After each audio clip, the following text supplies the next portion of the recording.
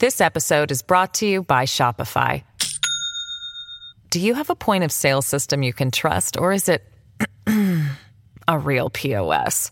You need Shopify for retail. From accepting payments to managing inventory, Shopify POS has everything you need to sell in person. Go to shopify.com/system, all lowercase, to take your retail business to the next level today. That's shopify.com/system. Welcome to the New Books Network. Aloha, everybody, and welcome back to New Books in Anthropology, a podcast channel of the New Books Network. I'm Alex Golub, and I will be the host of the channel today. So today we're going to be talking to Emilia Skrzypek. Please, Emilka, tell me if I did justice to your last name there. She's the author of Revealing the Invisible Mine, Social Complexities of an Undeveloped Mining Project. And I should say, Emilka and I have known each other for quite some time. So I'm going to call her Emilka. She's going to call me Alex. But if you want to Google the book, Emilia is the official first name and the last name too. Just remind me, can you say it for the record, what your full name is, so I can give you some respect on that front, Emilka? Sure, of course. It's Emilia Skrzypek. Thank you so much. I apologize for doing the best I could on that. You did a great job. Thank you. So I wonder if you could tell me a little bit about how it is that you came to write this book. For people who have not had a chance to read it, it's an account of a group of people in a relatively rural area of Papua New Guinea and their interactions with a mining company where the mine has not actually opened yet. They're still doing the initial work to decide whether the mine should open. So we'll talk more about the content of that book, but I guess one of the first questions is, how did you come to write this book, and how did you get all of the way to this rural area of remote Papua New Guinea? This is really not a local field site for someone who's originally from Europe and did their field work in the UK. Yes, I think it's a tricky question to answer in a way, because I feel now like everything I have ever done has been kind of leading up to this book. I suppose the strict story of it is I did sustainable development in my previous academic life, and was fascinated by the ideas of corporate social responsibility, and then emerged from this immersion in undergraduate and honors course with a thought that I still have no idea what those terms actually mean. They are clearly very powerful, very meaningful to a lot of people. And I really wanted to do a very detailed study on the meaning and application of those terms and their effect. And I suppose then, a little bit by accident, I ended up in the field of anthropology, and never really looked back. So I have started a master's program that is going back many, many years ago at the University of St. Andrews. And I was here at a very fortunate time where Jamie Winner was a visiting professor, and was talking a lot about his experiences. And Tony Crook is in the department. There's a very strong Pacific presence here. So over time, I've decided to narrow down my focus on mining, thinking what a fantastic context to be looking at sustainable development in, and focus area that is ultimately very, very unsustainable. And I initially wanted to study one of the projects in South America. And then, just because life works mysterious ways sometimes, Andrew Mutu, the current director of the National Museum in Papua New Guinea in Port Moresby, came to St. Andrews and was talking about this big project, this anticipated project that has been in the making for decades, and really talking about the lack of information and the need for research, and saw it as a very fascinating site. So that was me sold. That has kind of decided the field project, and this is how I started my adventures and my experiences and my work in Papua New Guinea. So maybe we could fill in some of the details for this area. Studying mining in Papua New Guinea, which is something that you do and I do, it's a sort of a difficult thing for some people who don't work in the country to wrap their heads around, because on the one hand, you're working in an area that is, quite remote. That's a term that has a sort of a negative connotation, and some people would feel a colonial history. But this is a remote area, and you're using some themes in this book that are really classical anthropological themes, but you're studying mining, which is a very modern topic. So maybe we should just talk a little bit. This is the Frida mine, or the potential Frida mine, and it's located in, remind me, the province. So the mine is located on the border between East Sepik province and Sandown province in Papua New Guinea, right there on the borderline. And this is a really mountainous region where some people have done a lot of work before. There's a famous article, famous to us, by Dan Jorgensen, which documented the emergence of landowners and mining politics in this area. Yes, absolutely. I think it's geographically a very striking place. So it's right there where the Sepik plains meet the mountains. So it's spectacularly beautiful, but also, as you say, quite remote. The history of the project itself goes back to the 1960s, when the deposits were first recorded there during a geological sampling exercise.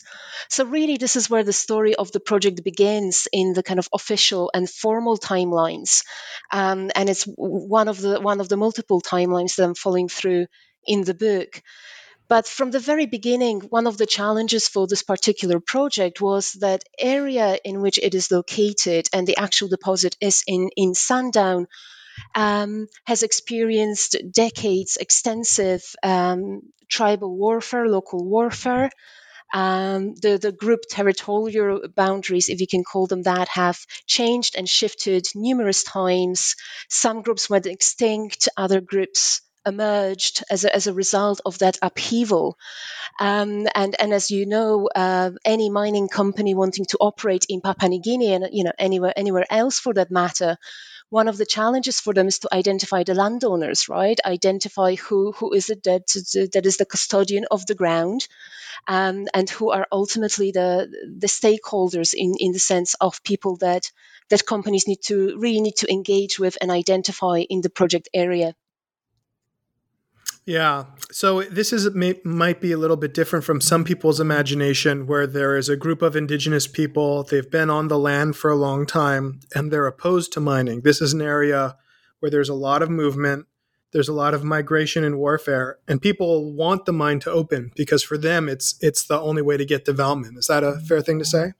I think it's a very fair thing to say, and I think a lot of people find it very surprising. So, in most conversations I have about my work, and when I talk about Frida and about that project, the most common response I get is, it's a great thing you're there. This, you can help stop this mine because people don't want it, and it is not exactly true. It's a very complex situation, complex process. A lot of the people in the project area have very limited access to basic services and to civic infrastructure, and have kind of grown up with this understanding that the mining project and mining development is for them the way to get access to those things which they associate with development. So be it public services, schools, or cash access to cash economy, education and employment. So there is certainly a lot of support and a lot of factors that mean that local communities, including Payamo, are working actively with the mining companies. Of course, they have their own reservations. Of course, there's a lot of kind of politics happening there, and they're trying to stand ground on certain decisions. But overall, the sense is that mining is desirable precisely because of that kind of sense of abandonment by the state of Papua New Guinea, and lack of access to things that I think we tend to take for granted. Yeah. So I think if people Google, there have been some reports that have been very concerned about the potential environmental impacts of this mine. But here, for people on the ground, this is sort of their chance to get schools, roads, hospitals, and other stuff which they feel like the government is not providing. It is, and I think geography, in a way, helps there in that the communities that live very close to the proposed project location, they also own grounds up the hills, up the mountains, further up. So the way in which they perceive the negative environmental impacts, and they are aware that those negative impacts will come as much as they can be, having not experienced them. Um, One of the kind of lines of argument is that they will be able to move to the higher ground and maintain their access to hunting grounds and to fishing grounds and avoid some of that environmental risk and impact. Of course, the same cannot be said for communities further down the river. Frida River is located in a very ecologically sensitive area in a tributary of the Sipig River system. Sipig River, over 1,000 kilometers long, a very, very rich, both in terms of biodiversity, but also in kind of culture sense and diversity of people who live there, most of whom rely on the river for their livelihoods.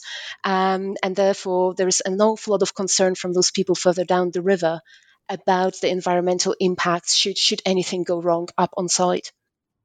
Yeah, I think a lot of the discussion we've been having so far is about anticipating what could happen when the mine is built. And it seems to me like this is one of the major themes of your book. That the book is about the Frida mine, but of course, there is no mine. The mine is something that's going to happen in the future. And that the title of the book is Revealing the Invisible Mine. So can you tell me a little bit about what it is like to study a mine when there is no mine, and what your argument is about what it would mean to reveal a mine that's invisible? I think it's on the one hand, it's very clear this mine is not there. It's an advanced exploration project. It has been in exploration stages for decades now. There is no mining infrastructure. There is no mining pit. There is nothing being constructed there that we would associate with a big mine. And I think, the Revealing the Invisible Mine is both my attempt in this book to show different perspectives and to show ways in which this mine is being revealed to the people, or they're hoping to elicit this big revelation of where the mine arrives. But in a way, I think it's also reflective of my own kind of journey writing it when I arrived very much okay, so there isn't a mine here. But over time I started really questioning, what is a mine?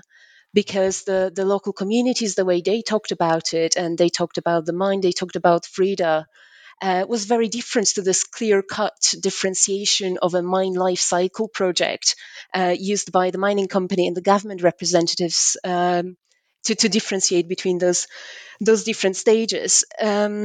So I think one of the arguments what I'm challenging the readers of this book to imagine is, what if this mine is there, it just hasn't revealed itself? And if so, what is the mine? Right. And I think to me, this is one of the main themes in this book, is asking a question, studying a mine in those very early pre-mining, pre-construction context. What is it that is actually being studied, and what is it that is being discussed? Yeah, I mean, the way that you describe it in the book, the Payamo people, who are the hosts, or I guess the landowners of the mine, have this sense that the mine is there and has not been revealed. You said earlier that according to one timeline, the mine started in the 1960s with some prospecting work, but they have their own timelines and their own theories about the mine's creation and when it was created, which is different from that. It is very different. It is very different, and it goes all the way back to the time of first ancestors who have traveled the lands and who started the different groups in the area. And it goes back to the mythology of those ancestors and gifts they left behind. What has since already been revealed to people as those massive gold and copper deposits that are being guarded and looked after, also to be demonstrated in the form of mining, in form of development when the time comes. So there is a lot of a sense of, yes, those minerals are already there. There is local mythology and stories about how those minerals ended up there, who brought them there. It wasn't a coincidence. It was a form of a gift, a form of a lineage there. Which means that to them, the talk about mine follows very different temporalities.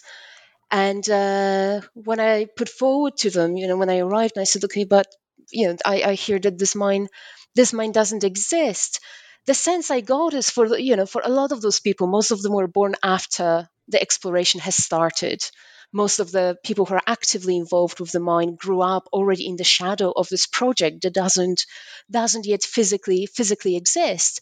And for them, it's very difficult to kind of understand and conceptualize how something that has already changed their reality and their world and has had such a great impact cannot yet exist.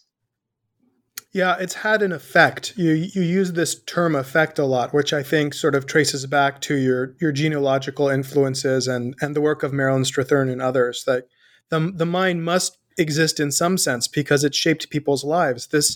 This process of preparation for the mind has taken literally decades. So it's become the mind or the future mind, or maybe the invisible present mind has been the sort of the narrative which has shaped the life in the area for decades. Yes, I think it very much is, and I think this is my academic genealogy, as you referred to it, also has influenced, the Strathernian kind of school of thinking through perspective of relations, right? And one of the theoretical groundings emerging from that school of thought here is what if we look at a mine as a social relation, right, rather than as an economic project, as an industrial and infrastructural project. How then can we study that thing, right? The mind as a social relation. Yeah, the valuable thing about that perspective is that it lets you take people seriously when they say things like, the ancestors have put gold in the ground.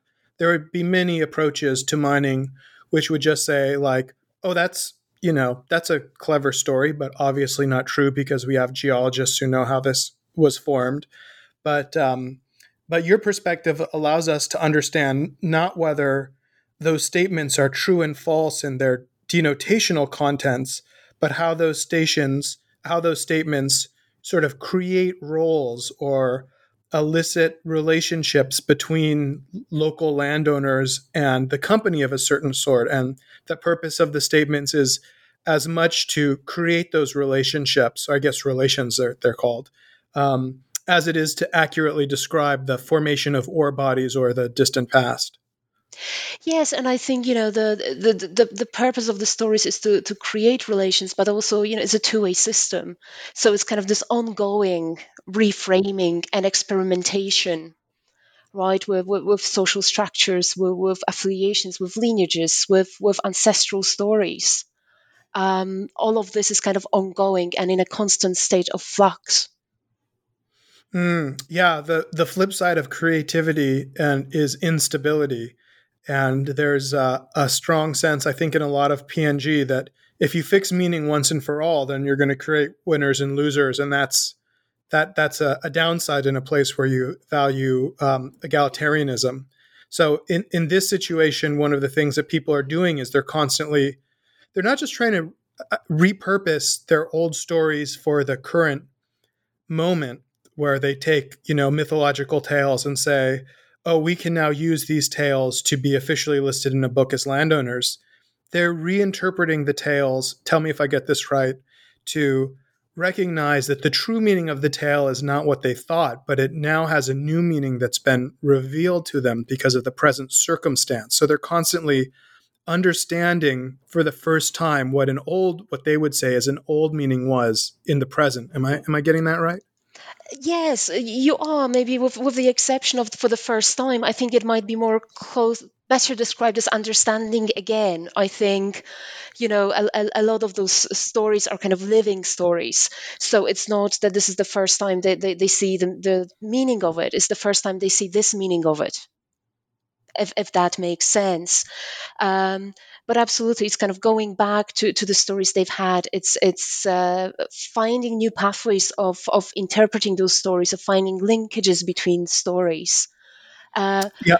and it works, I think, in both ways. It works in a very kind of utilitarian, pragmatic way, in which they're presenting themselves in a particular way to the mining company in order to engage with them in a way that mining companies, are able to do that through those labels of we are the landowners, we are the impact community. But I think it kind of also works on this very kind of internal basis, right? And kind of internal politics, and trying to learn more about themselves and explain themselves and things that happen to them and that have happened to them through those stories. Yeah, I mean, I guess if you represent yourselves to others, it's not just because you want them to have a certain kind of knowledge of you, but also because you want yourself to be seen as a certain kind of person, or you want your community to be seen as a certain kind of community. So there's a kind of moral regard that you're sort of hoping when you make yourself a subject in this way for other people to look at. And in the case of the Payamo, sorry, I'm so The sorry. Payamo, yes. Payamo, thank you. Um, one of the things that I think you deal with in this book very well is insisting on the one hand that there's been a huge radical change in their lives from being remote people in a subsistence area of Papua New Guinea to sort of suddenly and dealing with the forefront of modern capitalism, and that's a huge change. But then at the same time, you want to try to stay away from extreme narratives of first contact or total radical change, which underplays like their agency and their ability to understand what's happening to them. So I guess part of the way that they represent themselves to others is also their own attempt to grapple with the social changes that they've been introduced to. I think you're absolutely right there, and I think it's a way in which they are. They're using their frames of reference, right, to understand and to explain to themselves things that emerged outside of that frame of reference that have appeared and arrived. I think in writing this book, and it took me a very long time to write it and to find the right way to tell the story, acknowledging that there is no single right way. I think it was incredibly important for me to, on the one hand, show them as this group that has always been changing, has always been evolving, and I have been through some dramatic experiences in the past, such as the tribal warfare, but at the same time highlight just the magnitude and the scale of changes that they have experienced in the relative recent history in the context of mining and of industrial development that they are anticipating and that they're discussing on a daily basis. This episode is brought to you by Shopify. Do you have a point of sale system you can trust, or is it a real POS? You need Shopify for retail. From accepting payments to managing inventory, Shopify POS has everything you need to sell in person.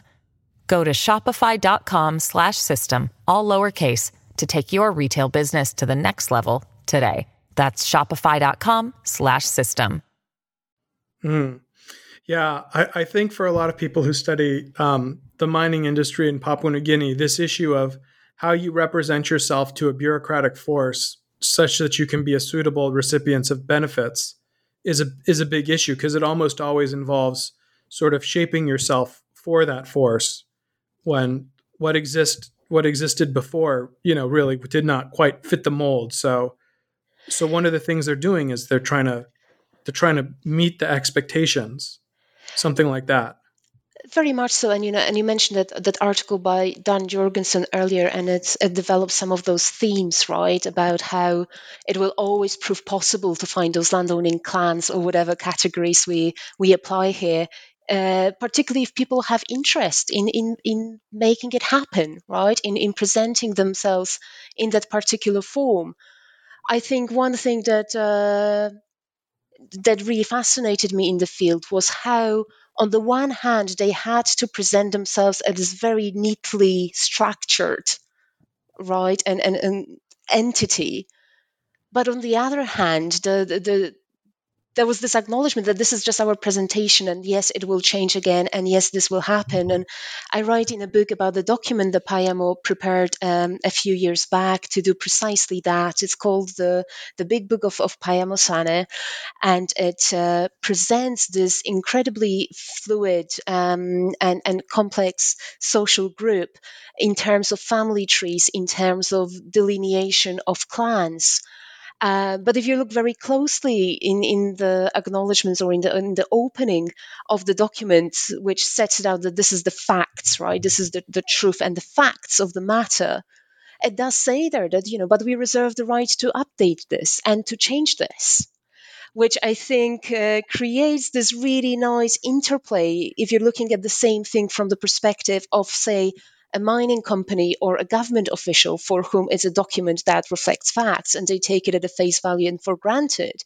Whereas for the Payamo, this document is very different. It shows off their capacity to present themselves in a way and almost kind of enter and invite the company into particular kinds of engagements and relations. But at the same time, they know that this is kind of a snapshot at one point in time uh, for one particular purpose. Right, so it's incredibly interesting from anthropological perspective to study documents and how they are interpreted and what they mean in those contexts.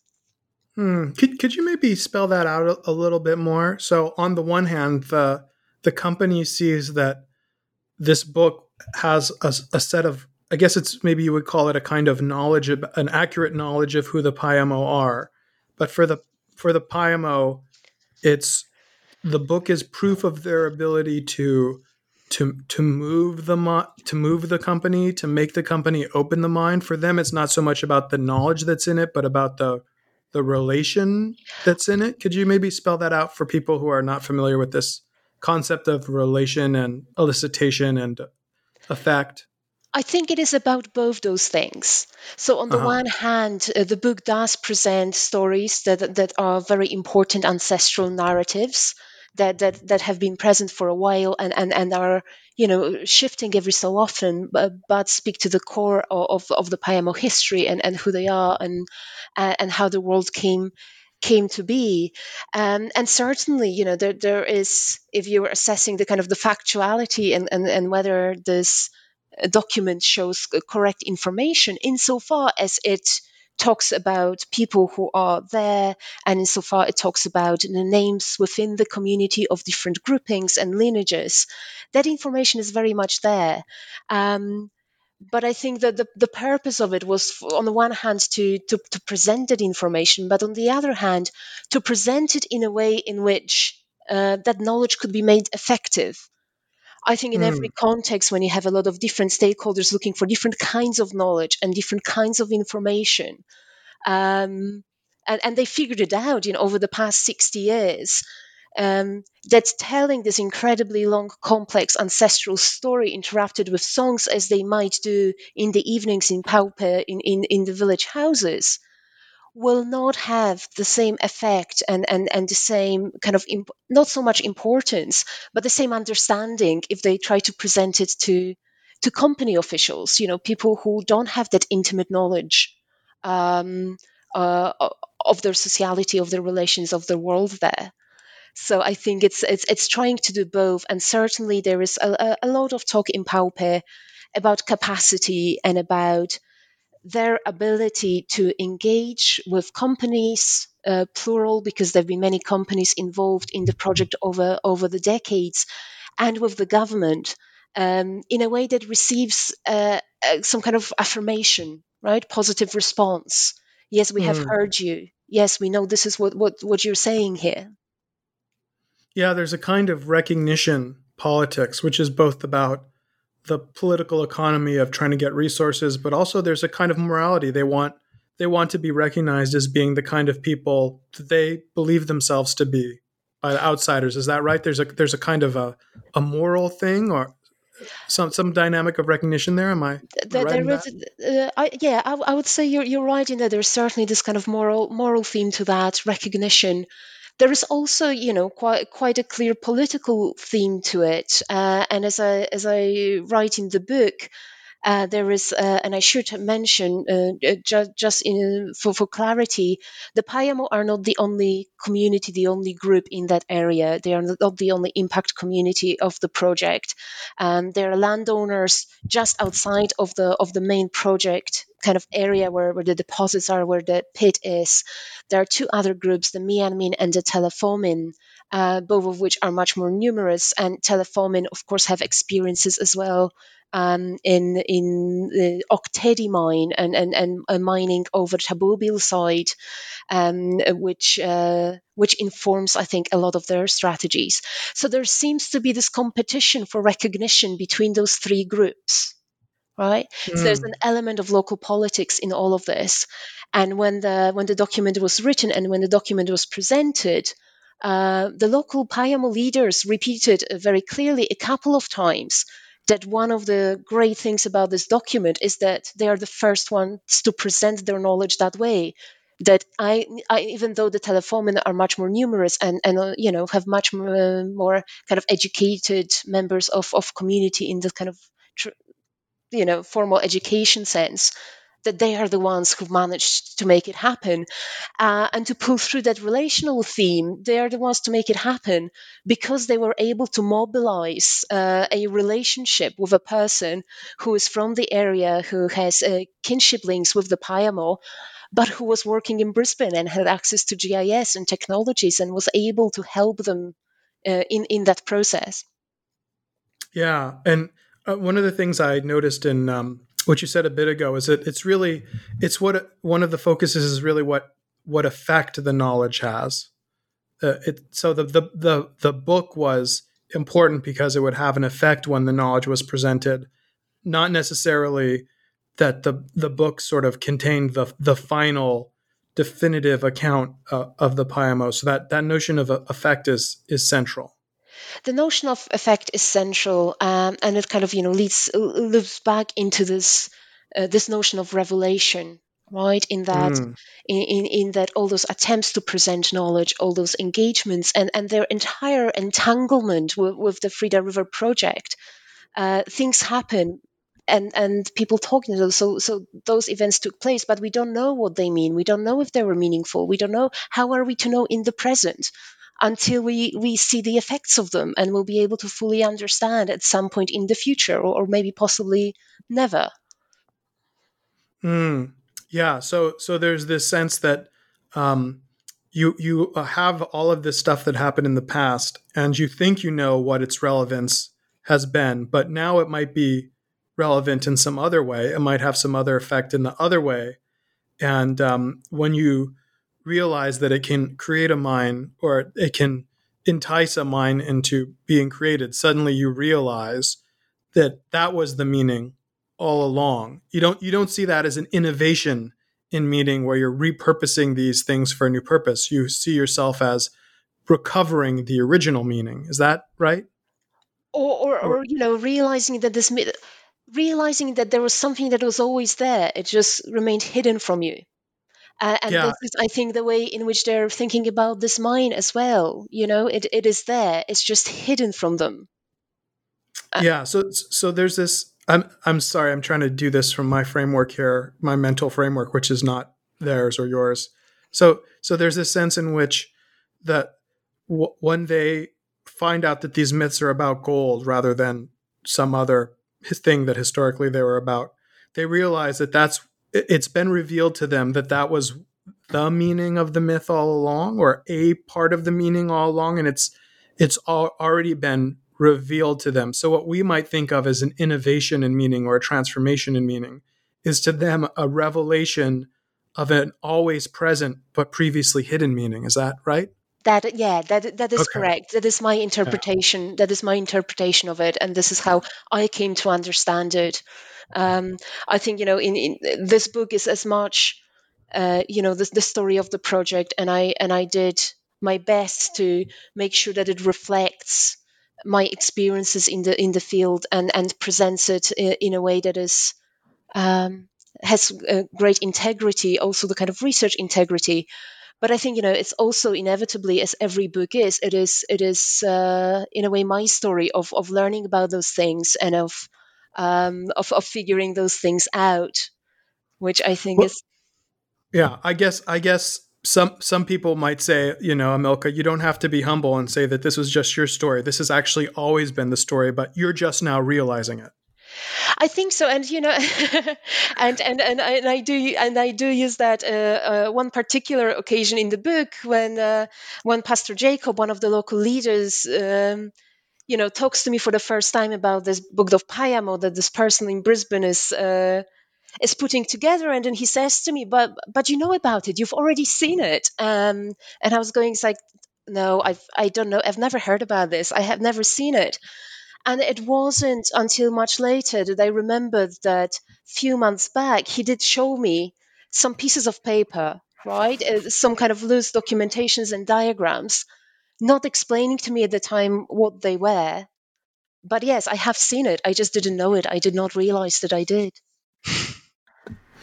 Yeah, well, I think one of the things that's valuable about the book is that you're able to really understand the logic, the or cultural logic, I guess you might say, that's behind so many of the things that these landowners do, rather than sort of just doing like what I might think of as a more political, economic, or a more sociological account, which I think in my own work maybe I'm a little guilty of, where you don't really have the capacity to delve deeply and to understand what is going on in terms of some of the deeper cultural logics at play.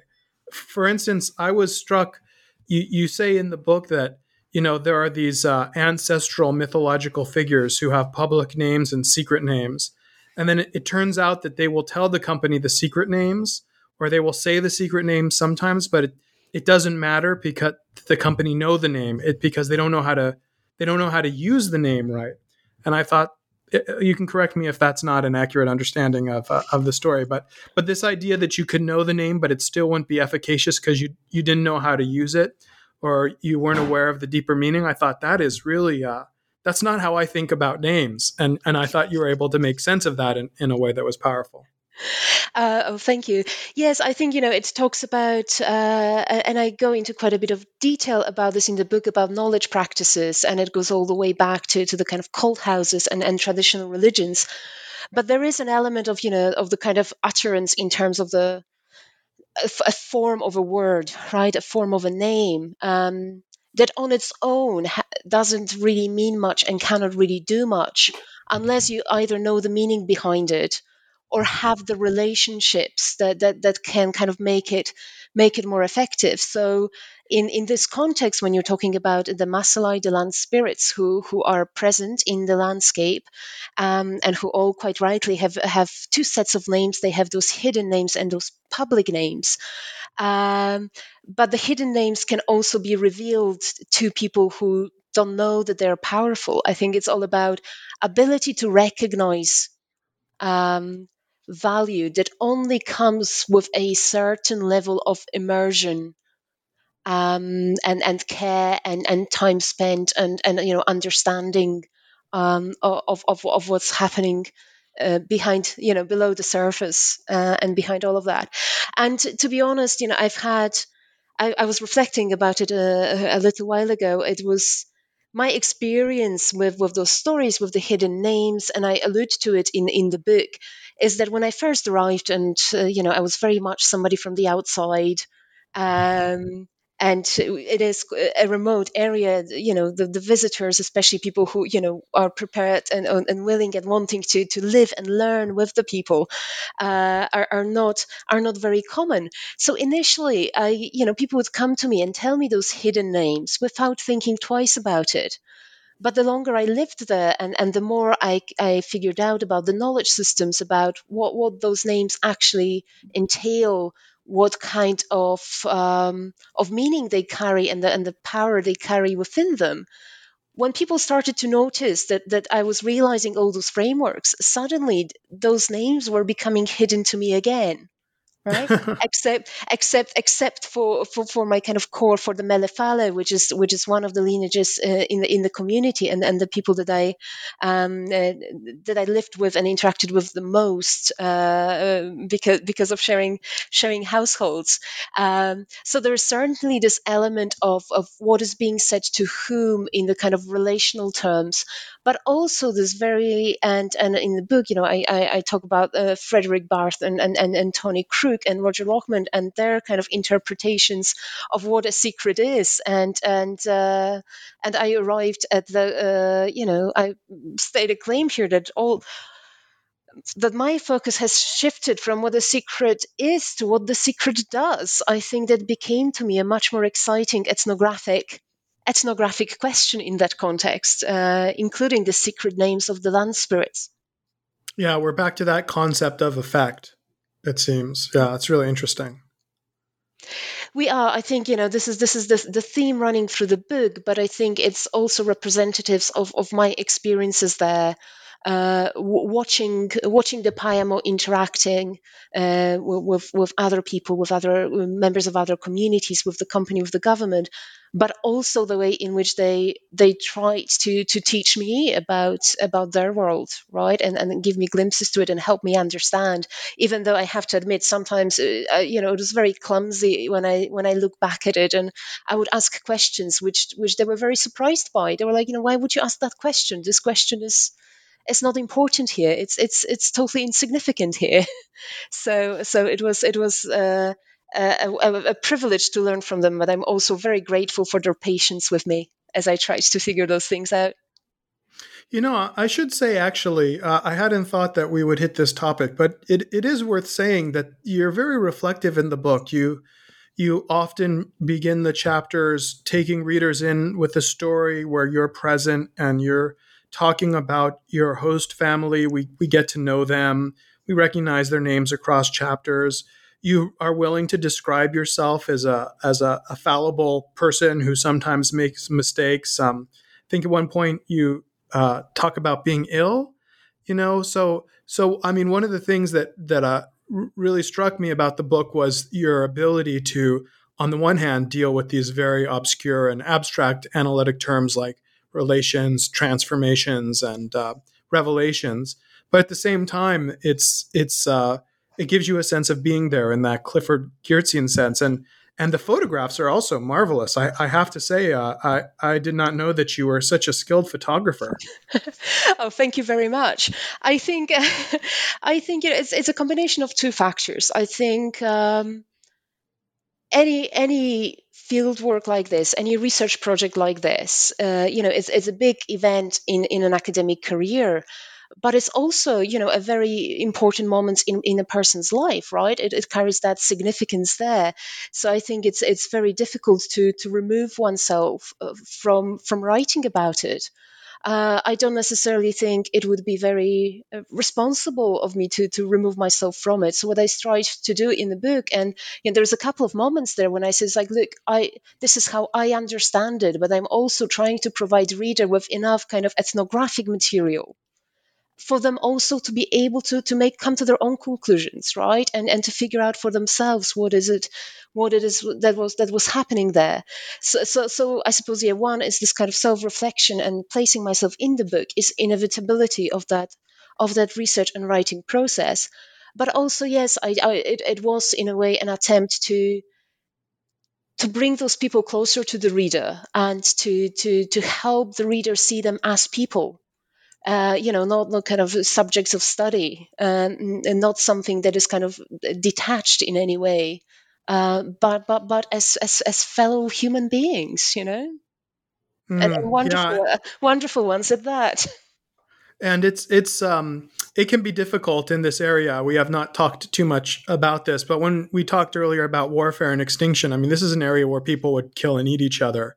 So, in many ways, one of the difficulties of doing research in this area is portraying people as human when they do things which we normally associate with the most outlandish and exoticizing kind of anthropology. This is an area where these kinds of things happen. So that's always something that you have to reckon with when you write from this perspective where you're trying to show people in their full humanity, I guess. Yeah, and I'm not trying to sugarcoat it in this book, and I talk about individual figures in the community who were famed for being warriors, and everything that kind of entailed. But I think my Also because in my methodology, it is very much from ethnography, village-based ethnography from the perspective of the Payamo. But in my work, I also made a decision that in order to understand that relationship, and the way in which those different kind of worldviews collide and make sense of one another, I have also done some work, some research work amongst the on the ground company personnel, and interviewed some government representatives as well. And I think in order to do that, and to do that again with integrity, I strived as much as I could, not to judge, to present things and to talk about things, but not to kind of add value judgments, personal value judgments to those things. Yeah. I mean, I think you do a good job of being frank in terms of, what you think and what other people think without having to become too moralistic in a way that would sort of show you to be tendentious. I mean, I think one of the things that theory allows you to do is to avoid making difficult decisions about how you represent people. If you write in your ethnography, the Payamo often talk to me about how they could elicit relations through transformations of knowledge. I'm just like, I guarantee you, no one ever, while you're drinking tea in the morning, someone says, Emilka, I was just thinking about eliciting relations. Like, that's not what people actually say. But it's always much easier to use that language to get away from making some of the tough decisions about writing the book and saying things like people want to mine, and in some sense don't have a lot of agency, but then in some other sense they are active agents of their history, and so I think being willing to do that thick description work, especially naming individuals who are going to have access to this book at some point, that takes a certain amount of integrity, or a willingness, I guess, at least, to make mistakes. Yes, I think one of the processes or moments in this book writing uh, process, I was very fortunate in that a couple of years ago I was able to take a draft of the book with me to Paupe, and spend a lot of time sitting, outside the house in a publicly accessible place, going through the draft and going through the manuscript, and as much as I could, translating the ethnography. The theory parts were more difficult to to kind of engage and translate in those contexts, but I did my best to say, so this is what I write, and this is the kind of material, and this is some of the conclusions that I'm drawing here, which was on the one hand a petrifying process, because I was half expecting people to turn around and say, oh, you got it all wrong. That would be the greatest nightmare. Fortunately, they didn't. They were quite excited, and yeah, it was stressful, but I think incredibly important moment for me as well. Taking the work that they have all contributed to back to them in the first instance before publishing it and sending it out to the big wide world. And in the future, because there could potentially be a mine there, your descriptions of these ways of life could be precedential and in court cases or negotiations, and hence have a tremendous monetary and just psychological and personal force in shaping the community's future. So you had to be aware of those potential possibilities, and the way in which this writing could be taken up in the future, in the way that something written about myth in a rural place where your subject is not going to suddenly be worth hundreds of millions of dollars really would not have to grapple with.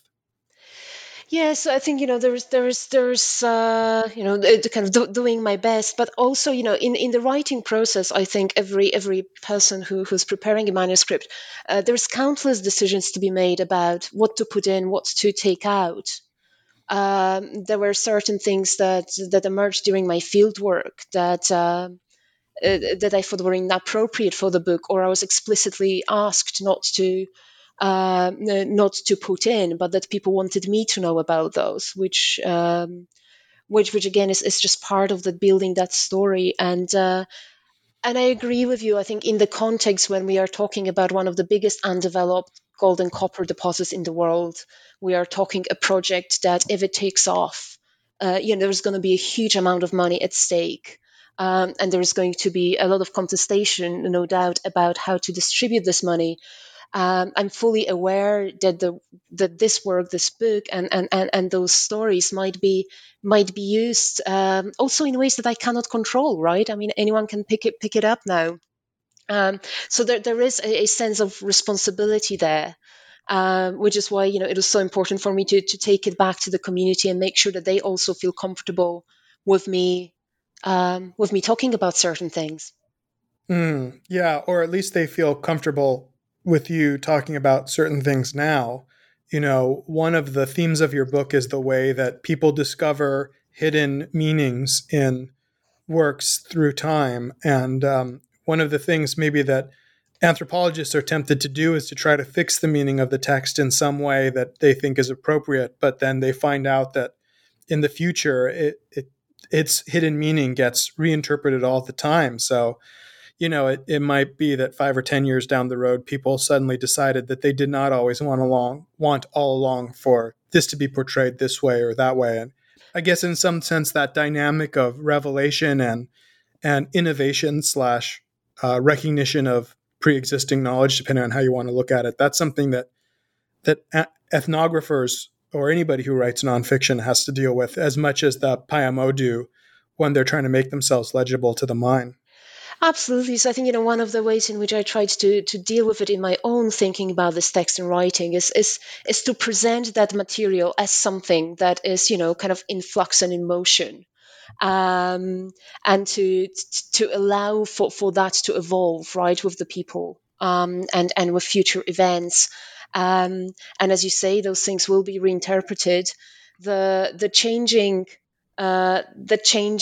changes in Paupe, in Payamo at the moment, also mean that the elder leaders are mourning the lack of interest from the younger people with regards to their tradition, and some of those stories. And one of the leaders, when I was in Paupe last a couple of years ago, said to me afterwards, it's like, make sure some of the copies are here, because if the youngsters are no longer interested in our stories, then at least when they grow up and they become wiser and they start developing interest, they'll be able to read it and they will know what we told you.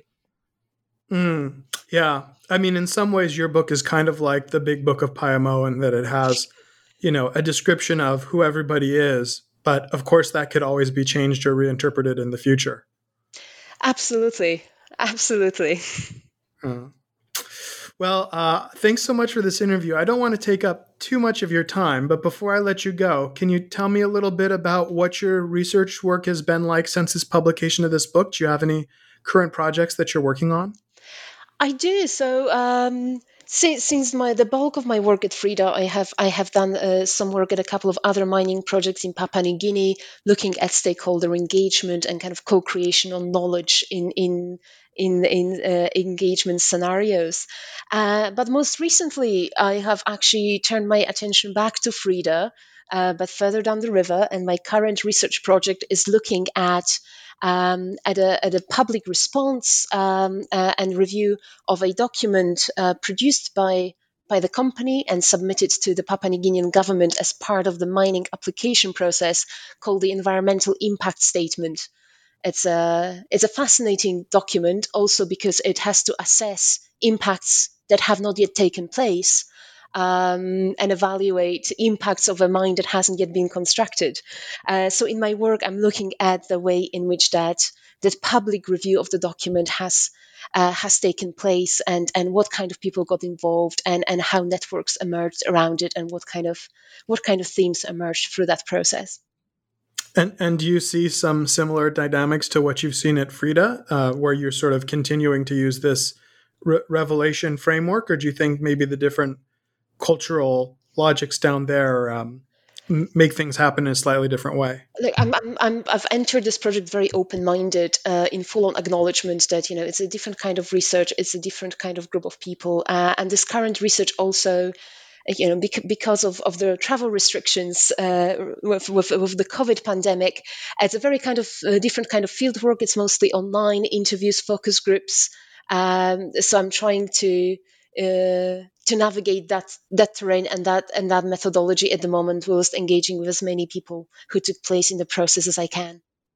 Wow, amazingly, I forgot about COVID in the process of our being in the Central Highlands of Papua New Guinea. So can you tell me a little bit about that? You're Skyping in or you're zooming into rural Sepik headwaters and asking people what they think about environmental impact statements. That sounds fascinating. I think I've not started the actual field work yet. It's all been the groundwork and the prep work so far, and the stakeholder mapping. So some of it is speaking to there is a non-governmental organization, an indigenous group called Save the Sepik, who have started a campaign. As part of that campaign, have been vocal in response to the environmental impact statement. So I'm hoping to be able to speak to some of their leaders where technology allows. But it's also talking to politicians involved, talking to some of our colleagues, some expert academics who have conducted independent review of individual chapters. So just drawing the network of people who got involved, why they got involved, what effect they think it has, and ultimately, asking first of all, asking the question about accessibility of the process, and I completely get the irony about accessibility to my research process as well in all of this. But also, if there is one theme that continues through that work, is looking at one event, at one thing from different perspectives, and try to take each one of those perspectives equally seriously. I think my sense at the moment from just doing the groundwork is that the main discrepancy that I can see so far is that the environmental impact statement answers the question of, can this mine be built? This is how it's designed. This is how it's set up. Whereas the public review process answers the question, should this mine be built? Which creates a very interesting dynamic. Yeah. Wow. Well, it sounds fascinating. I look forward to hearing more about that research.